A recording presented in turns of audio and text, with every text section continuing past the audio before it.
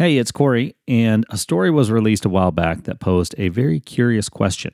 Who exactly hears me when I talk to the devices in my smartphone? Considering that is what brings me into your world every day, that story really piqued my interest.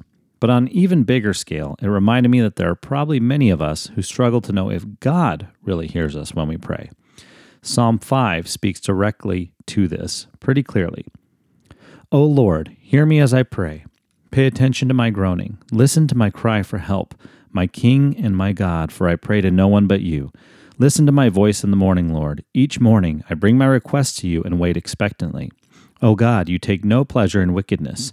You cannot tolerate the sins of the wicked. Therefore the proud may not stand in your presence, for you hate all who do evil. You will destroy those who tell lies. The Lord detests murderers and deceivers. Because of your unfailing love, I can enter your house. I will worship at your temple with deepest awe. Lead me in the right path, O Lord, or my enemies will conquer me. Make your way plain for me to follow. My enemies cannot speak a truthful word. Their deepest desire is to destroy others. Their talk is foul, like the stench from an open grave. Their tongues are filled with flattery. O God, declare them guilty. Let them be caught in their own traps. Drive them away because of their many sins, for they have rebelled against you. But let all who take refuge in you rejoice.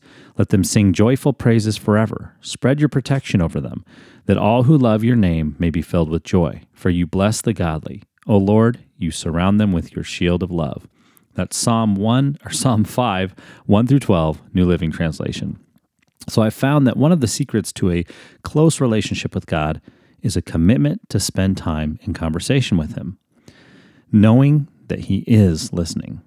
He hears me as I pray. He pays attention to my groaning. He listens to my cries for help.